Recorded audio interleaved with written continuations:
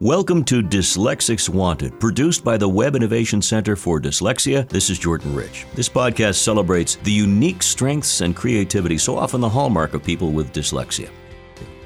Today's guest in the podcast is a young man making his name in the world of science fiction literature. You're about to meet Andrew Nearing, and we'll be talking about his projects, including his latest, David Massey and the Quantum Flux. Andrew's journey through dyslexia is unique, as they all are. And I have a feeling you'll find his story of perseverance and success as a writer pretty darn inspiring. Well, we're going to talk about David Massey and the Quantum Flux, but I think we should talk about you, Andrew. So welcome to the podcast. Thanks for having me. I'm glad to be here. All right, before we get into the work, which is very creative and exciting, everyone has a story. We love to have people share their dyslexic experiences with us to sort of set the stage. So where does it all start for you, this challenge with dyslexia? We'll go back to first, second grade when I was learning everything. I have an auditory and photographic memory.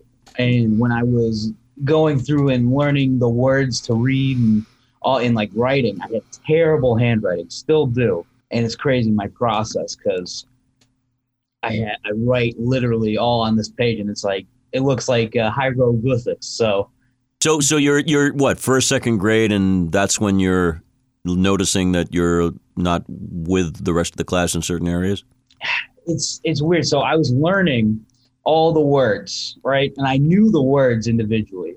I memorized all the words. And so as I got to I got through second grade, third grade, fourth grade, and right around fifth grade, my brother actually got diagnosed with dyslexia and stuff. And so at that time, I'm reading, but I'm not understanding anything I'm reading. I'm just giving back what the thing says, not comprehending it, because I'm going through and just memorizing the words.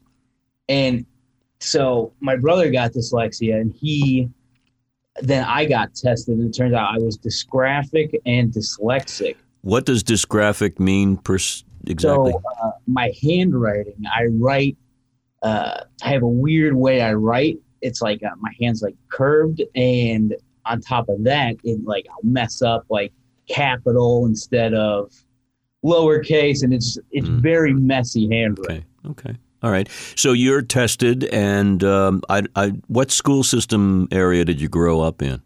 So I went in the northern suburbs. I went to a Catholic school, and it's weird. They didn't even have much of a system to deal with this. This is in Chicago, in that area? Yeah, northern suburbs. Okay. That's where I grew up. All right. So they test you, and then what happens? I mean, do they put you in a different class, or are they giving you instruction above and beyond, or what? So I got tested, and then it turned out I had dyslexia and dysgraphia. My school was a Catholic school, so they didn't have any real thing to help me at all.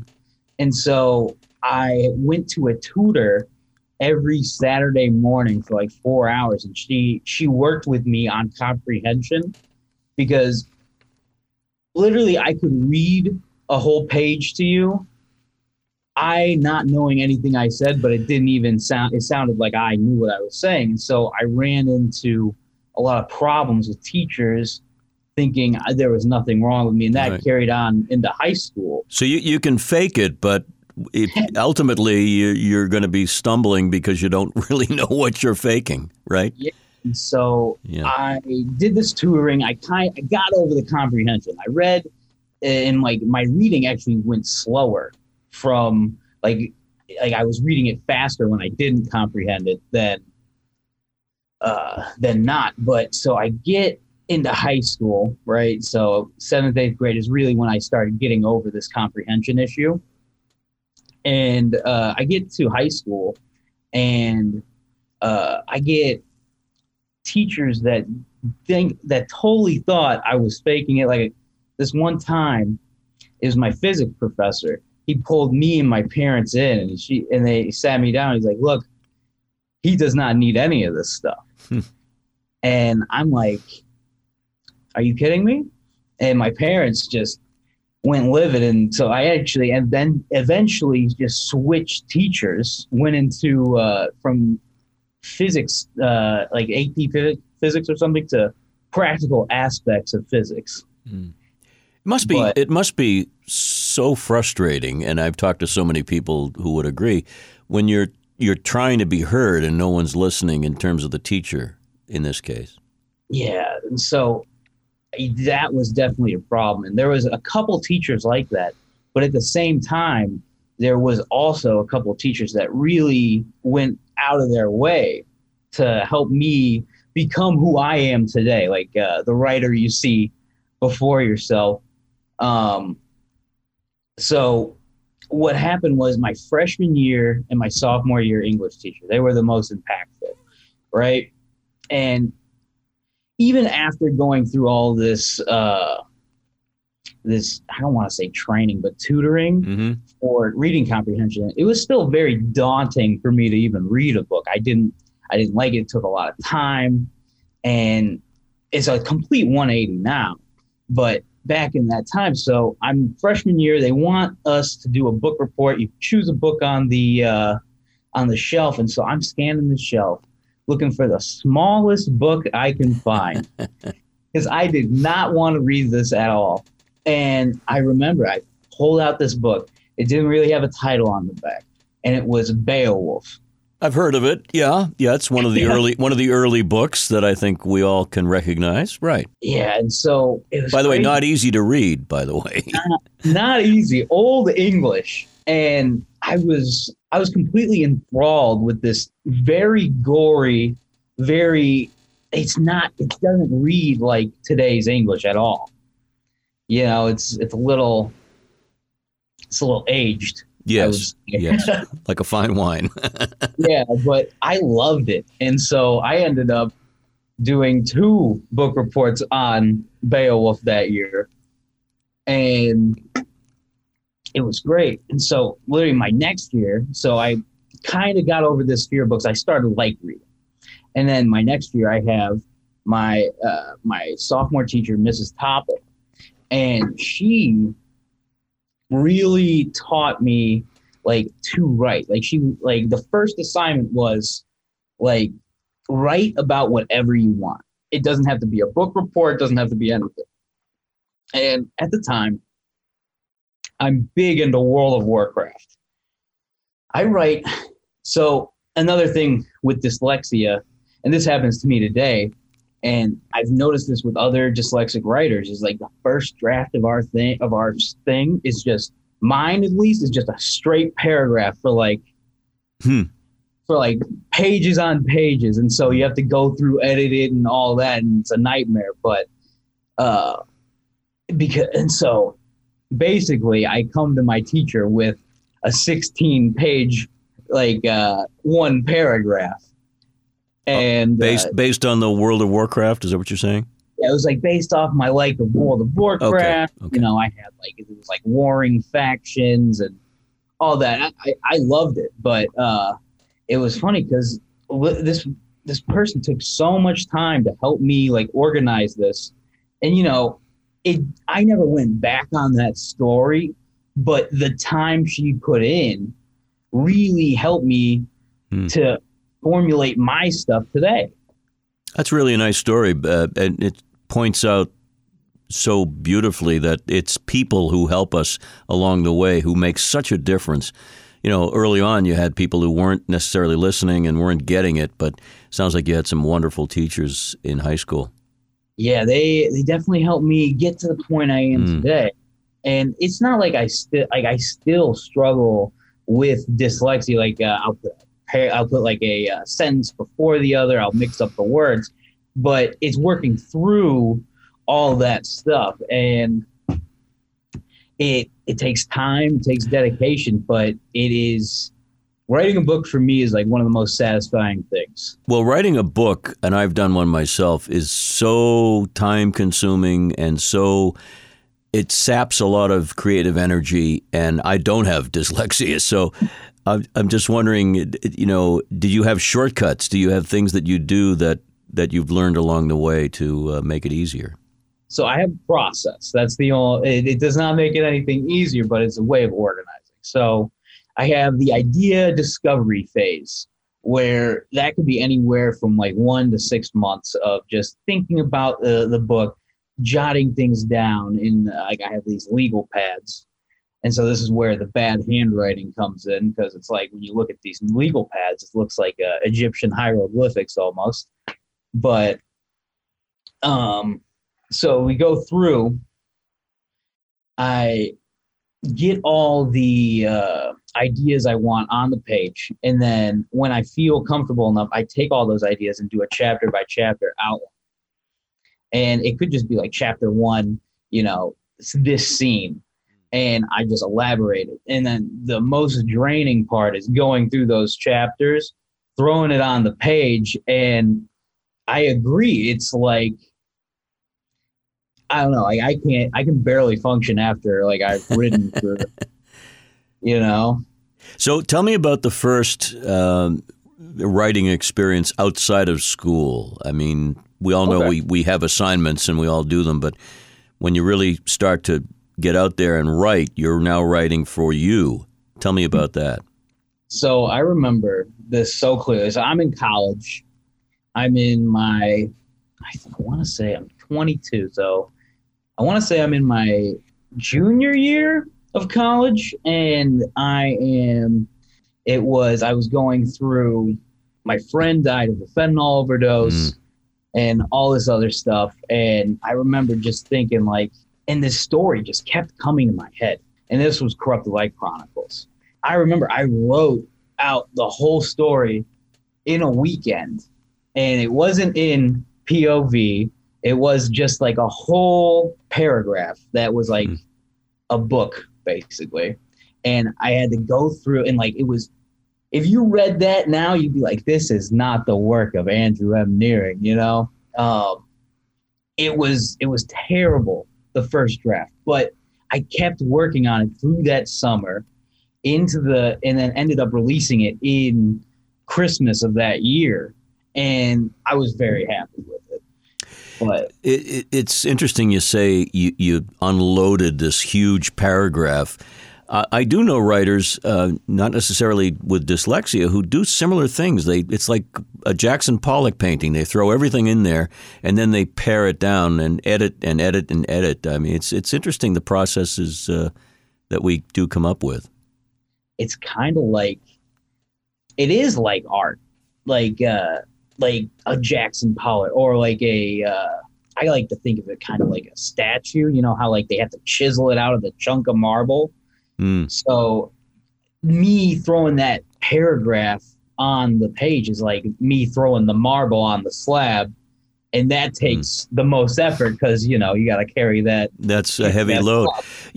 Science fiction, and I'm a huge fan, enables us to dream and believe and still work through human emotion and human feeling and human frailties. It's a fascinating medium.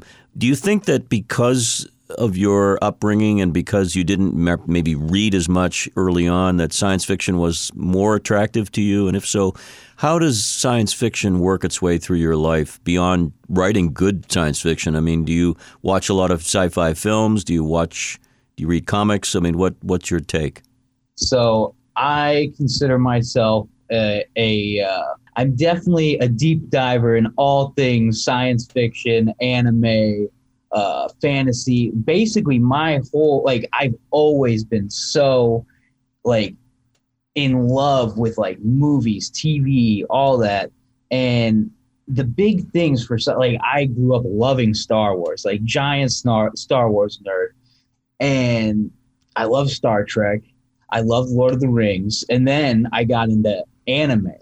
And that's just a whole nother expansive world where it's like, oh my gosh, like.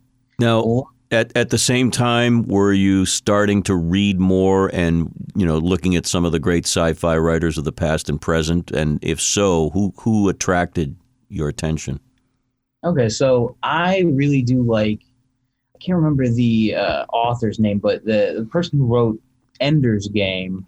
Oh, Orson Scott Card. Yeah, I love the way he wrote that. but I also love the way like stories like One Piece are told and Star Wars. Like I love the idea of like how they were able to tell it. And as I started thinking about writing, I started looking at all these great franchises and looking at them and being like, so this is how they played their timeline out for the book. You know, like it's like you character discovery, conflict, you know, training, and it's so interesting looking at all of these because I grew up such a Star Wars fan. Like I had all the action figures, all the Legos, and I remember I'd always like make these little worlds in my head and like put myself in the Star Wars universe. And when I make a series now, it's really just something I'm super passionate about because I'm trying to make something that like what I loved when I was a kid. Isn't that great that you're doing something and you're obviously entertaining many, many others, but you're entertaining yourself, creating these worlds, which we'll talk about in specifics in a moment. I love it. So David Massey and the Quantum Flux is like based off of it has a lot of Star Wars, but I also love I want to say the word rhythm, but the rhythm of Indiana Jones. You know, like how he's going into these crazy places and it's like there's traps and all this stuff. Meanwhile, so this is in David Massey, he has this dark armored figure always lurking, and he's kind of like the Darth Vader of this universe. Is it aimed at young readers particularly? What are you looking for in terms of an audience? Middle grade to YA. Yeah. And definitely, it's aimed for everybody, but I think boys would really like it. And is David Massey, the name, significant in any way, shape, or form? So David well, it's actually interesting because I thought of this idea, and I'm like, what is a good name? And then I'm literally I'm laying in my bed with my fiance, and it's midnight. She just went to sleep, and I'm like, that's it. It's David Massey. She's like, will you shut up? Yeah. Yeah, I would think she probably knows you're kind of odd to begin with if you're a sci-fi writer and a sci-fi freak. I'm married to somebody who feels the same way about me, so don't worry.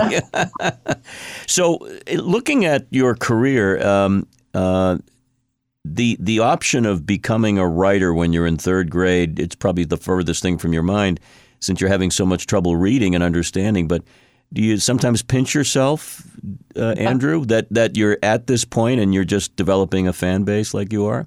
It's crazy looking at, like, it's more so like when I look at my book and it's like, I wrote this and people like it. So it's great. Like, I love the fact that people like my books, like all that stuff. And I really I'm saying like a lot. It's okay. No, but I am so passionate about this project, and I love what I'm putting out there. You know. So I have a question, just in terms of the numbers. When you do a series, do you know in your head, I'm going to go 10 books, I'm going to go 6, 50? I mean, how do you, or is it to have a life of its own?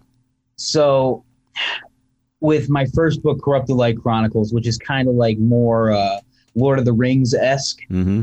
And takes my love of like D&D and stuff like that. That was originally only supposed to be one book.